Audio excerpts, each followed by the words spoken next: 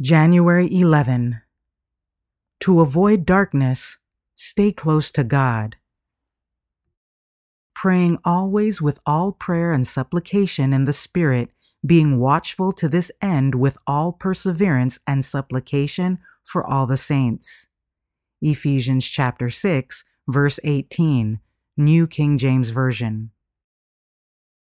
Some are not naturally devotional and therefore should encourage and cultivate a habit of close examination of their own lives and motives, and should especially cherish a love for religious exercises and for secret prayer. They are often heard talking of doubts and unbelief and dwelling upon the wonderful struggles they have had with infidel feelings. They dwell upon discouraging influences as so affecting their faith, hope, and courage in the truth and in the ultimate success of the work and cause in which they are engaged, as to make it a special virtue to be found on the side of the doubting.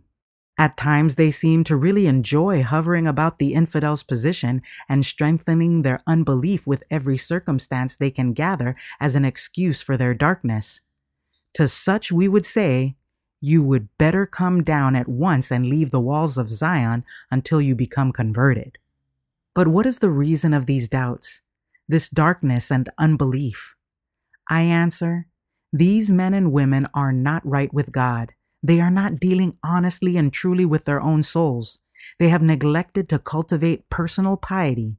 They have not separated themselves from all selfishness and from sin and sinners.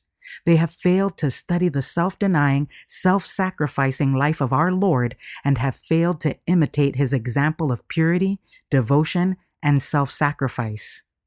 The sin which easily besets has been strengthened by indulgence. By their own negligence and sin, they have separated themselves from the company of the divine teacher. We are engaged in an exalted sacred work.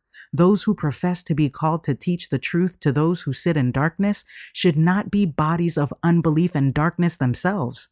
They should live near to God, where they can be all light in the Lord. The reason why they are not so is that they are not obeying the word of God themselves. Therefore, doubts and discouragements are expressed when only words of faith and holy cheer should be heard. Testimonies for the Church, Volume 2, pages 513 to 516.